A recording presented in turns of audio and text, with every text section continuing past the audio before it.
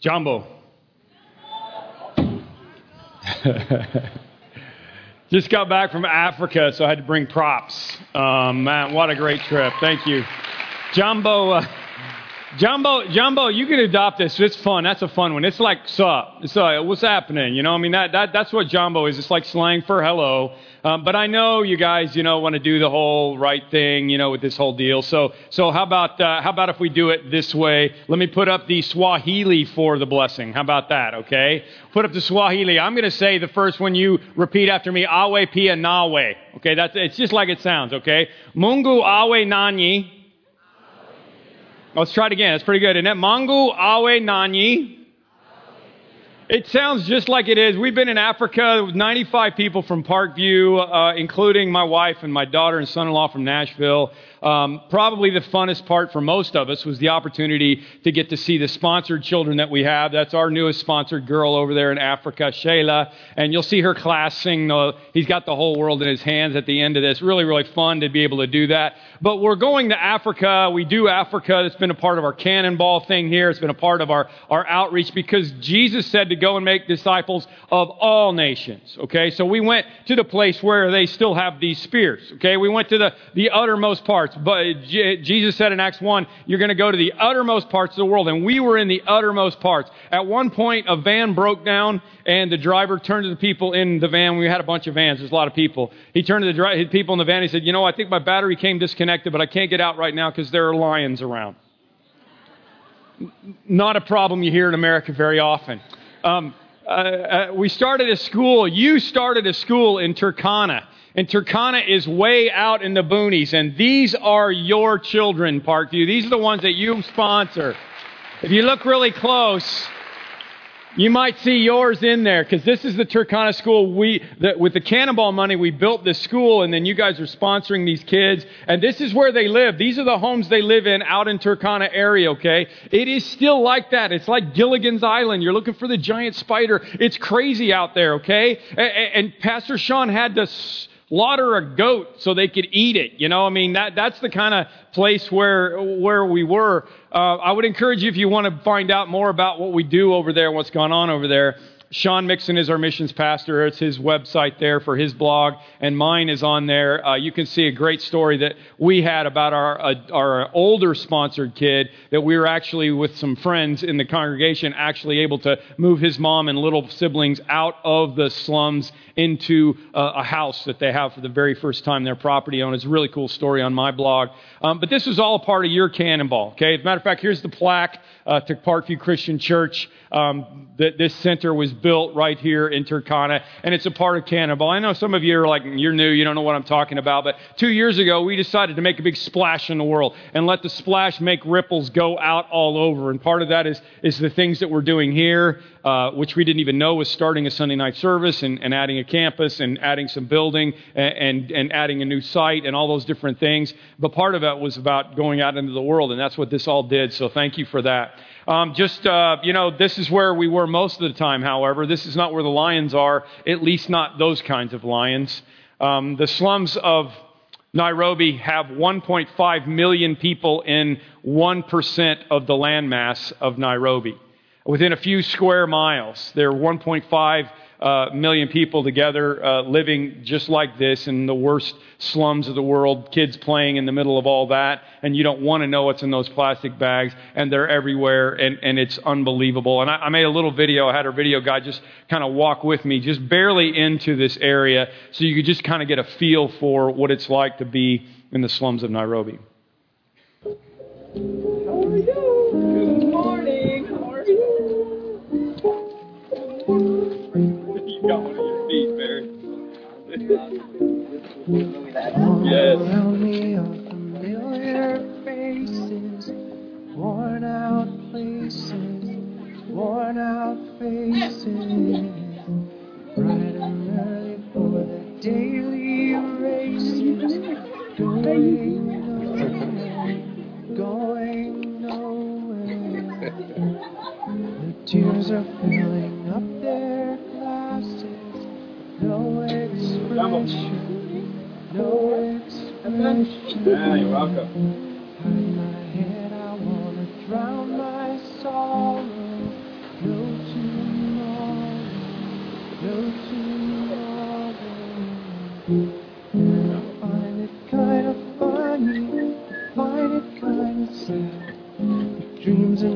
I'm dying for the best I am. Find it hard to tell you, I find it hard to take. When people run in circles, it's a very, very mad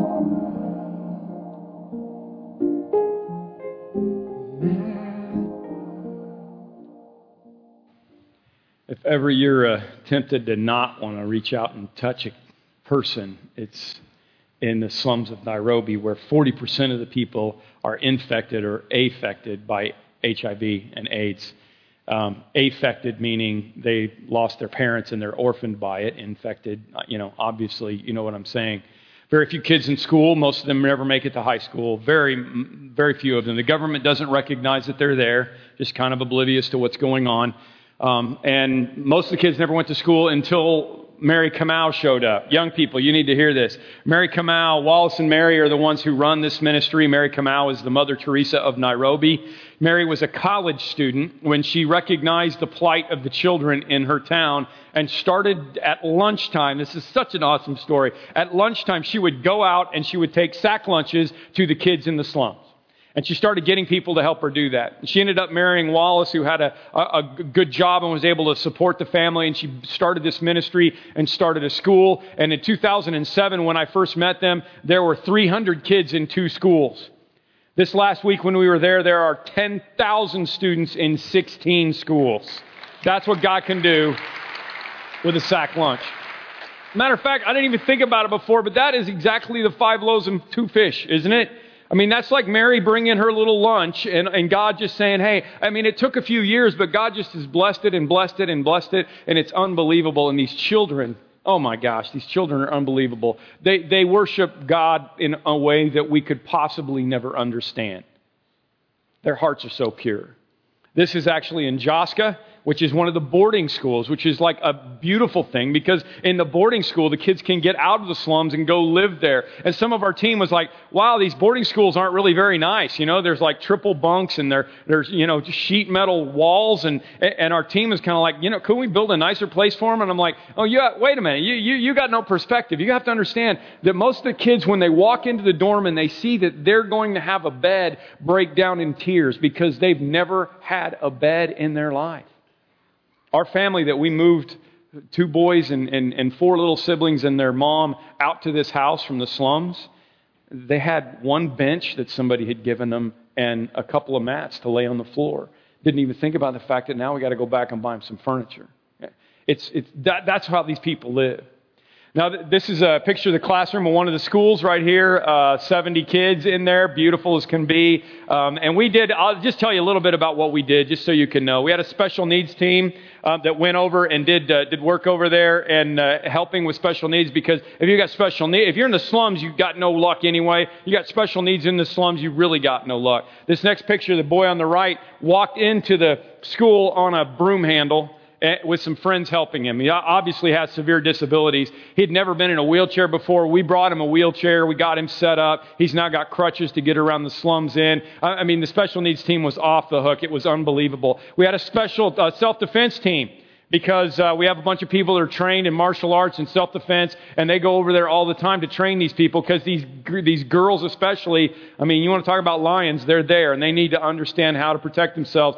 We had a medical team that saw 500 patients a day, and I'm talking about, serious things, as well as somebody said on the medical team, I've never seen this much ringworm in my life. I mean, you're not supposed to see ringworm anymore. This is 2013.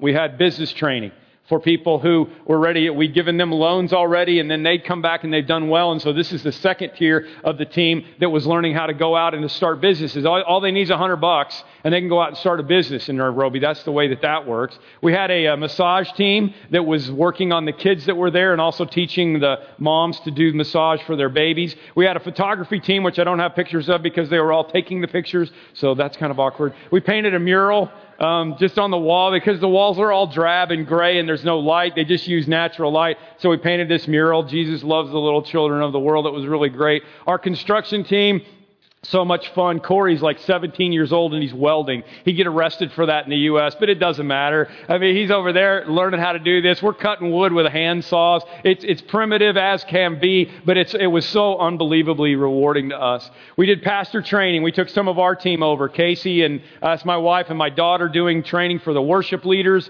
and our children. They planned their Easter service all together. It was really fun. And then children's workers went over and took care of the children's people over there who had no idea how to do children's ministry, and we did all kinds of fun things with that. We did IT training. We brought computers over, did some teaching with that. I had an IT team going on. Casey preached a couple of times. We had a couple of church services. I made Casey preach because I was on a later flight and I didn't land till like 4 a.m, and I was like, "You're doing it." So he did, and it was great. And we all tried to stay awake because it was, the jet lag is just brutal, but such a beautiful thing worshiping with them. I got to teach some pastors. We worked on some church planting ideas and then randomly did things like I went to visit the business school and I'd already picked up a baby because, that's just me. I don't have grandkids yet. So I'd already had a baby and they're like, "Hey, could you come up here and teach us?" I'm like, "Okay." So I just went up there with a baby because that's the way it worked. And we just generally had a blast with these people in Nairobi, the most beautiful people in the world. You can't imagine. We had, some of our team got sick. Obviously, one scorpion bite. One van broke down in the middle of the worst traffic in Nairobi you've ever seen. But we survived. And we thank you for your prayers because 95 people on a trip across the world is pretty crazy. And we left no man behind, so we're pretty happy about it. And that's a big deal, okay? And I would tell you, thank you, yes. That was a God thing. It's amazing. And none of them will complain about Chicago roads or traffic ever again. Nairobi is 3 million people and no stoplights. I mean, it is unbelievable. And probably the most thankful thing we'll be remembering for the rest of the year is that we have toilets that you can actually sit on. And boy, that's really something you take for granted. Just think about it, ladies. Sean and Amy did a great job, and, a hole in the floor just doesn't cut it. Am I right? Sean and Amy did a great job, and I just want to thank them. But we're glad that we're back. I can't believe that I missed Christmas last week. I hope you still got me a present. But here's the problem for me: when I go out of town, when I go out of the country, especially on a missions trip, I've been on so many missions trips to Latin American countries that I just do Latin American stuff. I just go into Spanish. So I was walking around all week. When somebody would do something, I'd say, "Gracias," and they'd be just looking at me like, no, it's the wrong thing. So now I'll be walking around saying Jumbo for a while because my brain is really small. So here's what I just got to say to you. Feliz Navidad. That's all I can say, okay? Feliz Navidad. Merry Christmas. I'm glad that Jesus was born, aren't you? Because we spent a long time, if you've been around here, getting to the place where we could finally get to the New Testament. And I think most of us would say, "You know what, man, let's get done with this, okay? These people are so dumb. They keep doing the same mistakes over and over again. Let's get to Jesus." And here's the weird part when you realize the story of Jesus. We go from what Tim Sutherland did last week to the beginning of Jesus' ministry, age 30 this week. We don't know anything about what happened to Jesus growing up, right? We don't know. I mean, we got one little story when he's 12 and he gets lost from his parents, but that's it. We don't know if he went through a hipster phase. We don't know if he, had a goatee and skinny jeans. We don't know if he tweeted. We don't know if he had a WWID bracelet. We don't know anything about Jesus. Okay, all right. Yeah, it's usually a double reaction to that one. And the gospel writers do this on purpose. The gospel writers are like, "I'm sorry you can't hear about Jesus' high school crush or whether he went through a Dougie dance phase or any of that stuff. That's not important. What's important is what Jesus did at age 30. Because from age 30 to age 33, only 3 years, he changed the world. In less than one term of office,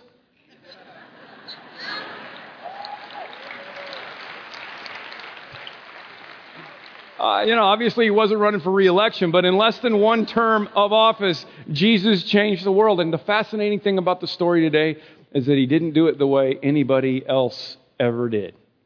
If you've been around here for most of the story, you understand that what's been going on, and in case you're not knowing what I'm talking about, we've been going through this thing. We're going 31 weeks. It'll go all the way up to Easter. Easter will coincide, and then a few weeks after that about the early church, and then we'll be done. We've been going through this thing, and what we've studied in the Old Testament is that finally God gets to the point. He keeps trying to, he starts this nation, and he keeps trying to make them be who he wants them to be, and they keep turning away from him, and finally he does the Bob Dylan, Bob Dylan said you're going to have to serve somebody, right? It might be the devil, it might be the Lord, but you're going to have to serve somebody. And then finally God says, look, if you're not going to serve me, I'm going to let you go and you figure out what's going to happen. And when you're not following God and God's not watching over you and He takes His blessing off of what's going on, it doesn't go very well. So they're serving the devil basically now, and they start being conquered. And there's this whole phase of being conquered. And they're conquered by the Assyrians, and then they're conquered by the Babylonians, and they're conquered by the Persians, they're conquered by the Packers, they're conquered by everybody. Even the bad teams beat them. It's just over and over and over and over again. And now we get down to here, and we get to Jesus' day, and who is it? It's Rome. One more superpower that is conquered and oppressing Jesus' children. And they're just tired now. They're just tired of losing. They want a new coach. They want somebody that can come in and take them out again and make them who they ought to be because they're tired of it. And a new leader was promised by the prophets. I mean, when you read through all this prophetic stuff back in the day, you could see that a new leader was promised. And the problem for them was that they don't have the advantage that we have now. What we have now is knowledge that the prophets, what they did is they were prophesying about both the first and the second coming of Jesus. We know that now because we're in between, and we can see that some of the prophecies, like Bethlehem and the crucifixion and some of those things, were about Jesus' first coming, and some of the prophecies are about Jesus' eventual second coming. And we don't know when that's going to be, but some of those were about that. So these people are reading through here, right? They're reading through Isaiah. We just had Christmas last week, right? You understand this. Handel did it very well. And He shall reign forever and ever. King of kings and Lord of lords. That's from Isaiah. And so they're thinking, when this king comes, when this Messiah guy comes, he's going to rock and roll. He's going to be the king. He's going to be in charge of everything. King of kings. And they're reading all these prophecies. And we now know that that's spiritual and that's about the eventual kingdom, but it's not about Jesus' first coming. So they were confused. And they were looking for someone to lead the revolution. And I just got to say that those of us who are in Africa and those of you who understand about Kenya will agree with me and us that we would really love for you to be praying for Kenya this week, because tomorrow they have their national elections for president. First time in 6 years that they have had national elections, and they're really worried about violence. They're worried about violence because last time there was an election, there was one guy from one party winning, and then all the power went out and all the information went out for about 30 minutes. And then when the power came back on, the other guy had been declared a winner. Kind of like the 49ers tried to do with the Super Bowl. It was really, it was just like that. Just like Chicago, right? Vote early and vote often. This is what was going on. It was very obvious that there was stuff going on behind the scenes. And people got mad, and thousands of people got killed, and hundreds of thousands in the slums where we've been working were displaced because of the violence. And Obama's father is Kenyan. And so, that whole thing plays into that. So please pray for them this week. But the people of Kenya are waiting for a revolution. Maybe the people of you in your tribe are waiting for a revolution. Let me help you to understand something. These people, 30 AD, were waiting for a revolution. This is Rome. This is Nero. This is gladiator guy, right? This is the people who would publicly kill people in the Colosseum. They would bring in the wild animals that we just saw in Africa just so that they could kill them in front of people. This was a ruthless society. And every once in a while, there would be a revolt, a revolution or a revolt of some kind, and the Jews would rise up and try to overthrow Rome. And what would Rome do? Rome would take them and crucify them on crosses and put them up all along the road so that people could see them. This is their frame, okay? This is who these people are. And so the Jews would deal with this in many different ways. They had lots of different ways of dealing with it. Some became more loyal to the Roman government, and some tried to become zealots, like some of Jesus' followers were zealots, who were like basically the terrorists. I mean, they were the ones that would go around doing, sniper attacks and things like that. And then some, called the Essenes, were the removal group.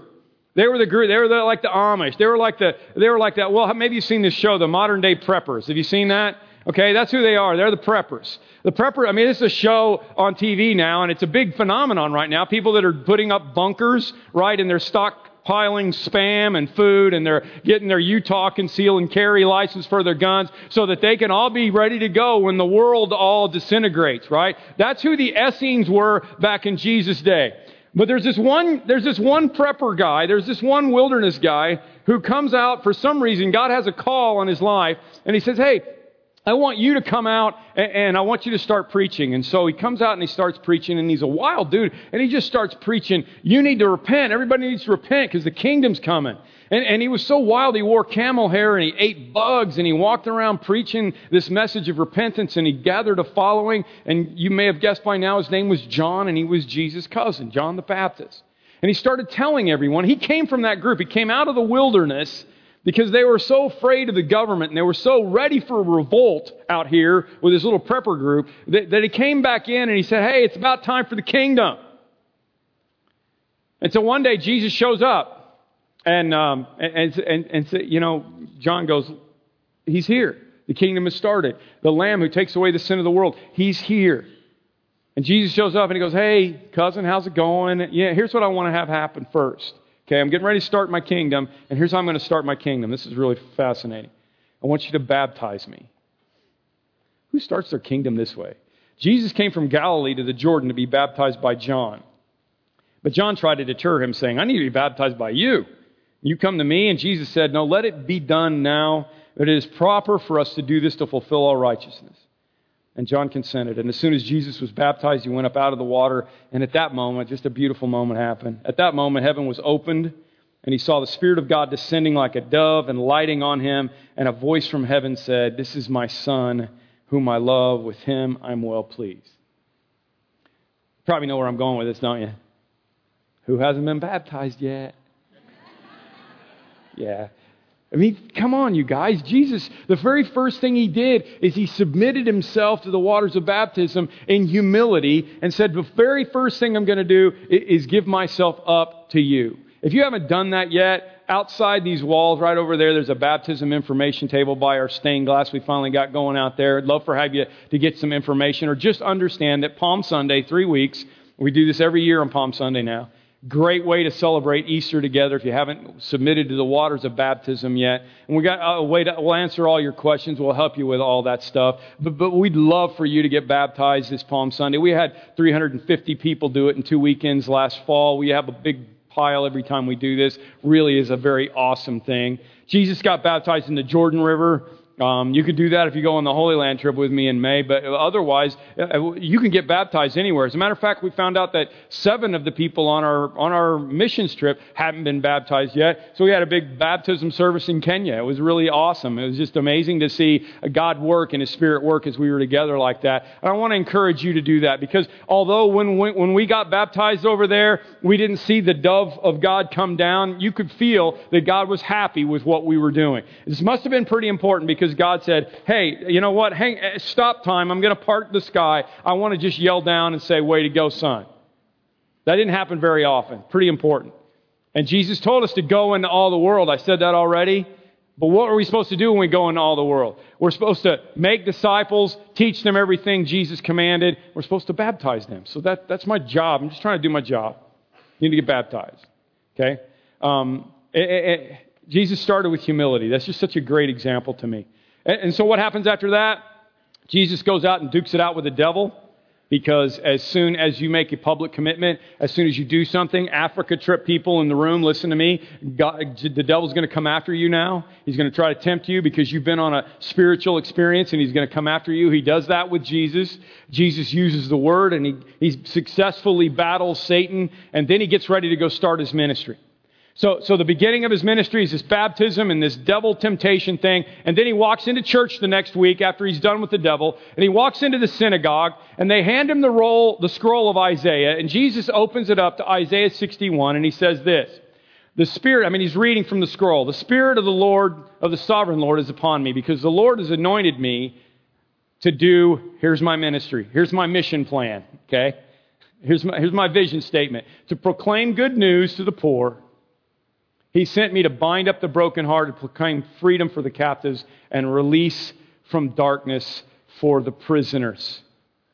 That's my mission statement. That's what I'm going to do. And then it says, and then he rolled up the scroll and he gave it back to everyone, back to the attendant, and he sat down. I love this scripture. Jesus reads this and he just kind of leaves it hanging there. And he sits down. And it says, the eyes of everyone in the synagogue were fastened on him. And he said, today the scripture is fulfilled in your hearing. Translation, it's on. What time is it? It's kingdom time, okay? That's what Jesus just did right here. And then he starts teaching, and he starts doing miracles, and all of a sudden, it just blows up. I mean, his ministry goes crazy. He's turning, water into Pinot Noir, and he's doing leprosy healings, and he's making lame men walk and raising the dead. And he's so legitimate in his teaching that he starts to attract a crowd. And almost instantly, there are all these people that are following Jesus. Why are they following Jesus? Because they think he's going to be the new coach. Because they think he's going to be the new revolution leader.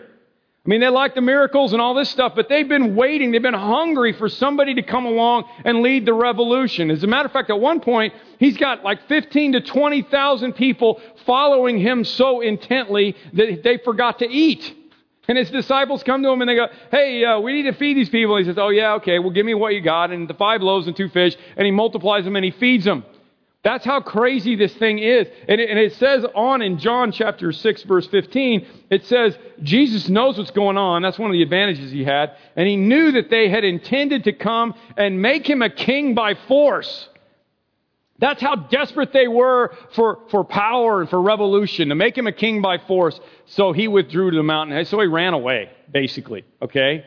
Jesus saw where this was going, and he didn't want it. It's kind of like you guys with me and the whole thing with the Pope. You got to stop turning my name in. I'm not going to do it.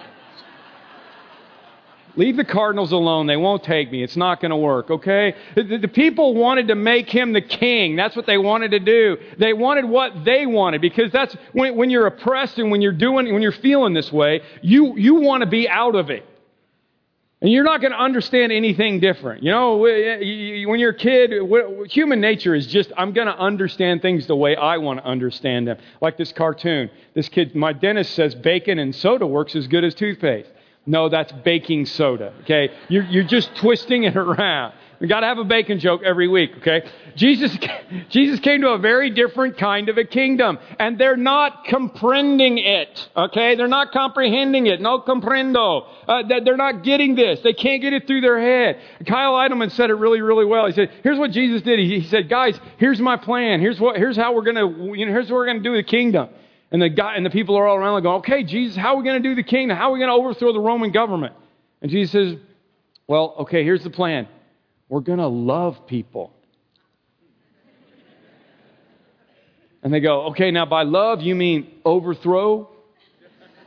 No, we're just going to love them. And by love, you mean we're going to be angry at them? No, I don't think you're getting it. "Well, Jesus, what if one of these Roman guys is my neighbor?" "Well, then I want you to love your neighbor." Okay? "But they're our enemy." "Yeah, I know. I want you to pray for your enemies." "Well, what if they ask me to carry their coat for a mile?" "Well, then I want you to carry it for 2 miles. See how crazy this is? They're all looking for a revolt. They all want to take over the Roman government. And Jesus is like, "No, we're just going to love them. We're just going to serve them." This is crazy kingdom. This is not a kingdom.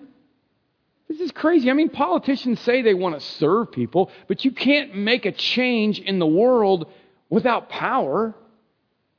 Can you? Crowd never really got into the love thing. I'll just be honest with you, did they? They just wanted their new coach, right? I mean, think about this. All the way up to Palm Sunday, which we'll celebrate here in 3 weeks, all the way up to Palm Sunday, what are they doing? They're trying to make him the king. As a matter of fact, Palm Sunday was their way of making him a king. Do you realize this? I mean, they're waving their palm branches and they're saying, "Hosanna," and they're yelling for this guy because Jesus is coming into Jerusalem and they think he's coming in to start the revolution and they're all excited. What does Hosanna mean? Save us. Save us, Jesus. They're not doing this because they're excited that Jesus is going to go die on a cross for their sins. They have no frame of reference for that at all. They think Jesus is coming for the revolution. And when they realize that he's not, they turn on him. And what is Jesus doing when he's coming in on Palm Sunday? And all the people, it should have been his best day ever, right? All the people are like, "Jesus rocks, Jesus rocks, this is awesome." And what does it say? It says, as he approached Jerusalem and saw the city, Jesus wept over it and said, "If you, even you, had known on this day what would bring you peace." See, you're looking for political peace. You're looking for power peace. You're looking for freedom from oppression from the Roman government. That's not going to give you peace. God's love is going to give you peace. Forgiveness for your sins is going to give you peace. And he wept. 5 days later, they realized that he was not going to be the revolution leader that they wanted, and so they turned on him. And they killed him to try to stop the revolution, which of course didn't work because he didn't stay dead. And instead of bringing a revolt or a reform, Jesus brought a rebirth and changed history from BC to AD. That's the kingdom story. It's pretty insane. Dr. James Allen Francis described the life of Jesus this way. You may have heard this before. Jesus was born in an obscure village, a child of a poor peasant couple. He worked in a carpentry shop until he was 30. Then for 3 years, he was an itinerant preacher. He never traveled more than 200 miles from the place he was born. He never visited a big city. He never wrote a book. He never held an office. He had no family. He owned no home. He did none of the things that we think of when we think of greatness. And yet 19 centuries have come and gone, and he is still the central figure of the human race. And all the armies that have ever marched, and all the navies that have ever sailed, and all the parliaments that have ever sat, and the kings that have ever reigned, and all the presidents that have ever been elected have not put together affected life on earth as much as this one solitary life. That's pretty remarkable. He brought a different kingdom. He challenged the culture. And up to now, the kingdom was all, the culture was all about an eye for an eye and a tooth for a tooth. Up until Jesus came, there were a few outliers who were trying to get society to come along and take care of the needy and do all those kinds of things. But it didn't work until Jesus came. Rodney Stark is a professor of comparative religions at the University of Washington. And he wrote a book when he was not a Christian called The Rise of Early Christianity. And in it, he tracked the first 300 years of Christianity and how it changed the world literally. Ironically, think this all the way through. Rome was overthrown by Jesus. Where is the Vatican? Have you put all that together? Right? That's became the center of Christianity. How did that happen? It happened because of Jesus' love kingdom instead of power kingdom. Examples. In that day, if you had a baby that had special needs, the society would say, even Plato and Aristotle, great Greek philosophers, would say, you know what, that child doesn't have a chance. Take it out into the wilderness and leave it and let the animals have it. Literally. So what would Christians do? Christians knew that we're made in the image of God, and they would go out and they would rescue that child. Can I just say a second? The guy that was leading up here, Jay and Laura, his wife, adopted a special needs girl from China several years ago, and they're going for a big surgery on Saturday. I'd love for you to pray for them because they literally have done what I just talked about and gone and rescued Raina, and she needs prayers because it's a big 12-hour surgery to do a bunch of stuff that she needs done this week. That's what I'm talking about. In the male-dominated culture, what did they do? They taught husbands to love their wives and to provide for their families. Rome was not providing social services, just like the government of Kenya, which turns its eyes on the slums of Nairobi. So what happened? Just like Kenya, the Christians came along and said, we'll help take care of those people. And it changes history. And the list just goes on and on and on. And history just continues to get changed. And 300 years later, Constantine, the emperor, finally becomes a Christian. Christianity has become so incredibly affirming and so popular and so beautiful that who wouldn't want to be a part of it? Because the value of human life and the value of all these things that Jesus came to bring are there. Now, that's the story of Christianity. That's the history of Christianity taking up. Let me take you back to the story for a second, because there's one little minor problem in this part of the story. There's some great miracles and all kinds of stuff, but if you read the story this week, there was an interesting part that you probably were a little perplexed with. And that part is that John the Baptist gets arrested.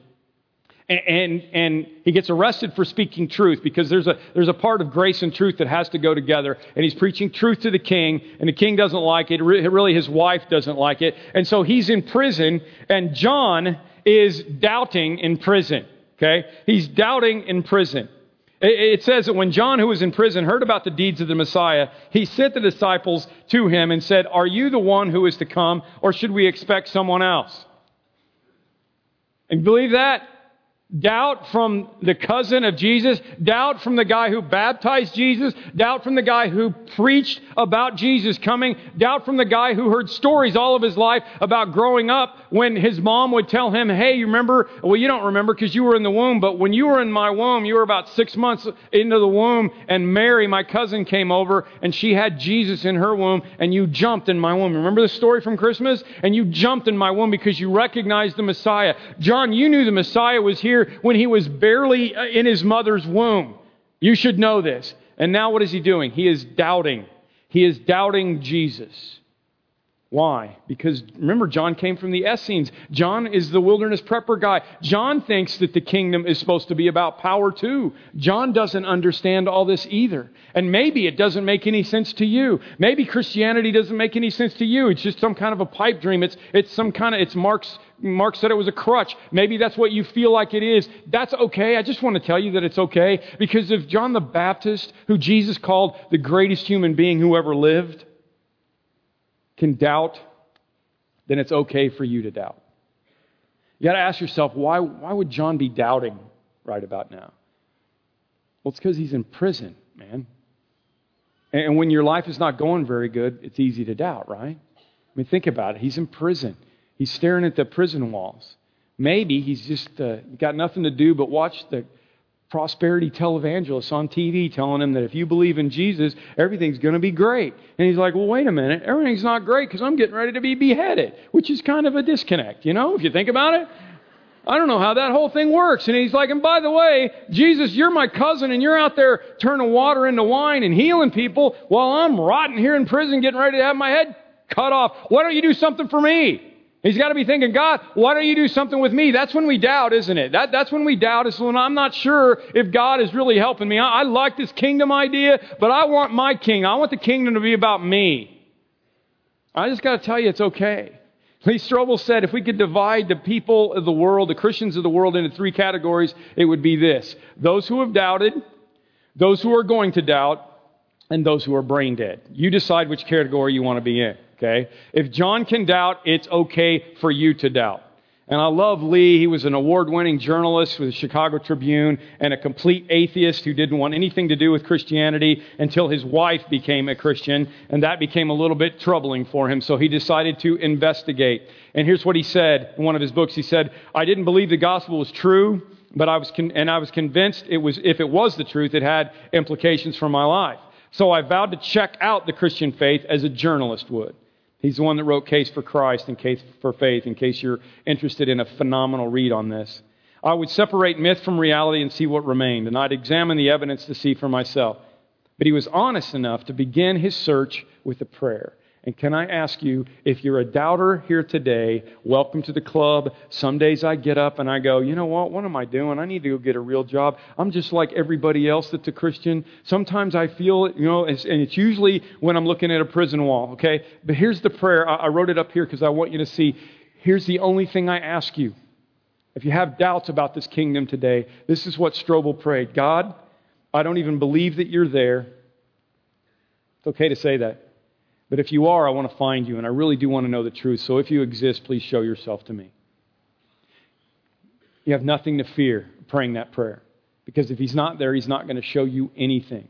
And John did exactly the same thing, really, if you think about it. John said, hey, are you the one to come or should we expect somebody else, right? That was his prayer. It was the same thing. Hey, I need you to show up. I need you to do something because I need to know that you're here. I need to feel you. And that's how we're supposed to be when we have doubts, okay? And some of you are like me. You grew up with this stuff, and every once in a while you're like, you know what? I've been hearing about Jesus. You're like the preacher's kid who was told to go wash his hands by his mom one day, and he was like, why do I need to wash my hands all the time? And she said, because of germs. And he kind of walked off in a huff, and he said, germs and Jesus. Germs and Jesus. That's all I hear around here, and I've never seen either one. Maybe that's where you're at, okay? That's fair. John the Baptist doubted. He doubted. The greatest human being who ever lived doubted. Stephen Brown said, if you've never had a question about your faith, you probably don't have much faith. What did John do right about his doubts? He went to Jesus with them. And Jesus answered him. There are two things I think you could do with your doubts. Number one is you witness the miracles. Jesus went to him. Jesus replied, "Go back and report to John what you hear and see." Now remember what he read from Isaiah earlier, okay? Because this is important. Go back to John and tell him the blind have sight, the lame walk, those who have leprosy are cleansed, the deaf hear, the dead are raised, and the good news is proclaimed to the poor. I.e., I've been doing what I said I was going to do.